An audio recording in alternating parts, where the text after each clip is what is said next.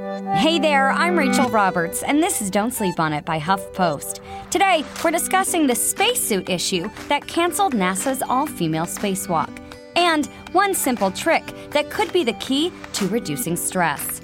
But first, the Trump administration on Monday adopted a more extreme position on a lawsuit challenging the Affordable Care Act. Instead of asking the federal courts to throw out just one part of the law, as it had done previously, now the administration wants the courts to throw out the entire thing.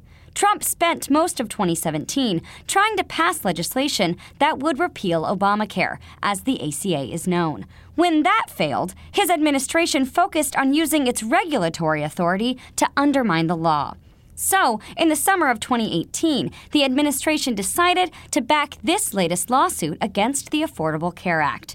To note, this was a highly unusual move because by tradition, the executive branch defends federal statutes in court, even the ones the president might oppose. To be clear, the lawsuit still has a long way to go before it can destroy the Affordable Care Act. While it did get a favorable ruling in a federal district court in Texas, the suit still has to make it through the Fifth Circuit Court of Appeals and then go before the U.S. Supreme Court, which, by the way, has already turned away two major challenges to the 2010 healthcare law. And those cases were widely viewed as more serious than this one. Texas versus Azar, as this latest lawsuit is known, comes from Republican officials representing 20 states. It argues that when Congress eliminated the financial penalty for people without insurance as part of the 2017 tax cut, it also took away the health law's constitutional underpinning. A loud, bipartisan chorus of legal experts has said this argument is absurd. Congress may have once thought the penalty was an essential part of the law, these experts note, but by 2017, Congress had obviously changed its mind, as it has the right to do. But back to the Trump administration. Until now, its legal position was to let the rest of the Affordable Care Act stand. But on Monday, the Justice Department filed a note with the appeals court saying that it now intends to side with the plaintiffs fully because it agrees with the district judge. In other words, the administration now believes the entire law should go.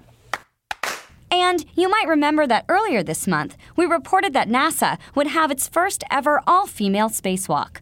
Well, we're moonwalking that back. The all-female spacewalk has been canceled by NASA because of a lack of spacesuits in the proper size. NASA astronauts Anne McClain and Christina Koch were supposed to take part in that all-female spacewalk on March 29th. But Koch will now be partnered with male astronaut Nick Hague. The pair will be working to install powerful lithium-ion batteries for the International Space Station. The first spacewalk of 3 was conducted by McClain and Hague last Friday. It was during that mission, NASA said, that McClain discovered, quote, a medium-sized hard upper torso, essentially the shirt of the spacesuit, fits her best, unquote. The problem is, Koch wears the same size, and only one medium-sized torso component is readily usable on the space station. The New York Times, quoting a NASA spokeswoman, reported that there are 2 medium-sized torsos currently on the space station, but, quote, one has yet to be properly configured for a spacewalk. It would take hours of crew labor, not to mention some additional risk, to fix that in time, unquote, for this coming Friday's mission. More than 200 spacewalks have been conducted at the International Space Station since it was launched into orbit in 1998. All of them have been carried out by male-only or mixed male-female teams.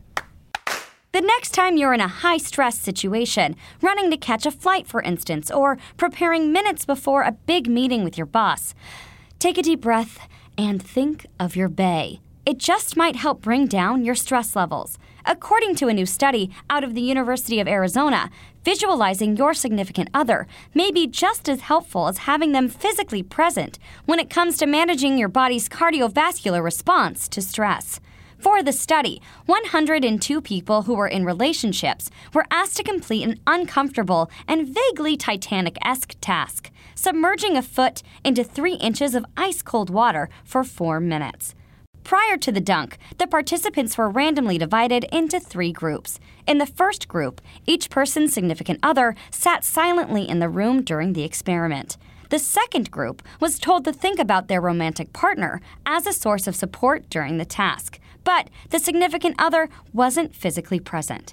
The third group, the control group in this case, was instructed to think about their day during the dunk and did not have partners in the room.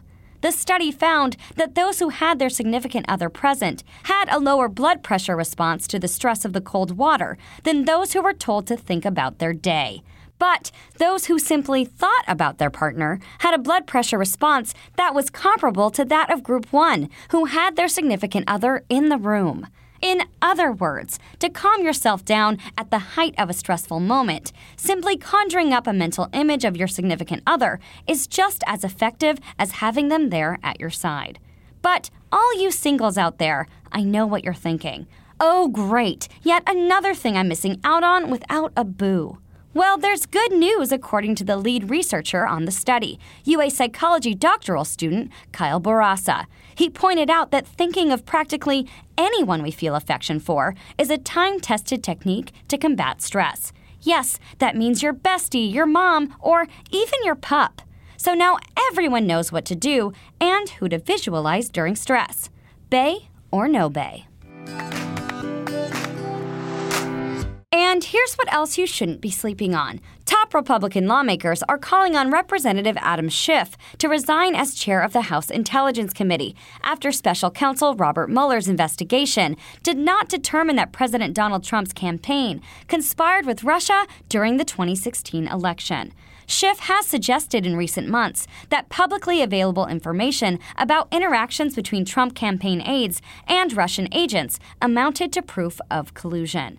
And the Pentagon notified Congress on Monday that it had transferred $1 billion in military personnel funding to construct Trump's wall along the U.S.-Mexico border. Democratic lawmakers have slammed the move as undermining military readiness and a violation of congressional appropriations.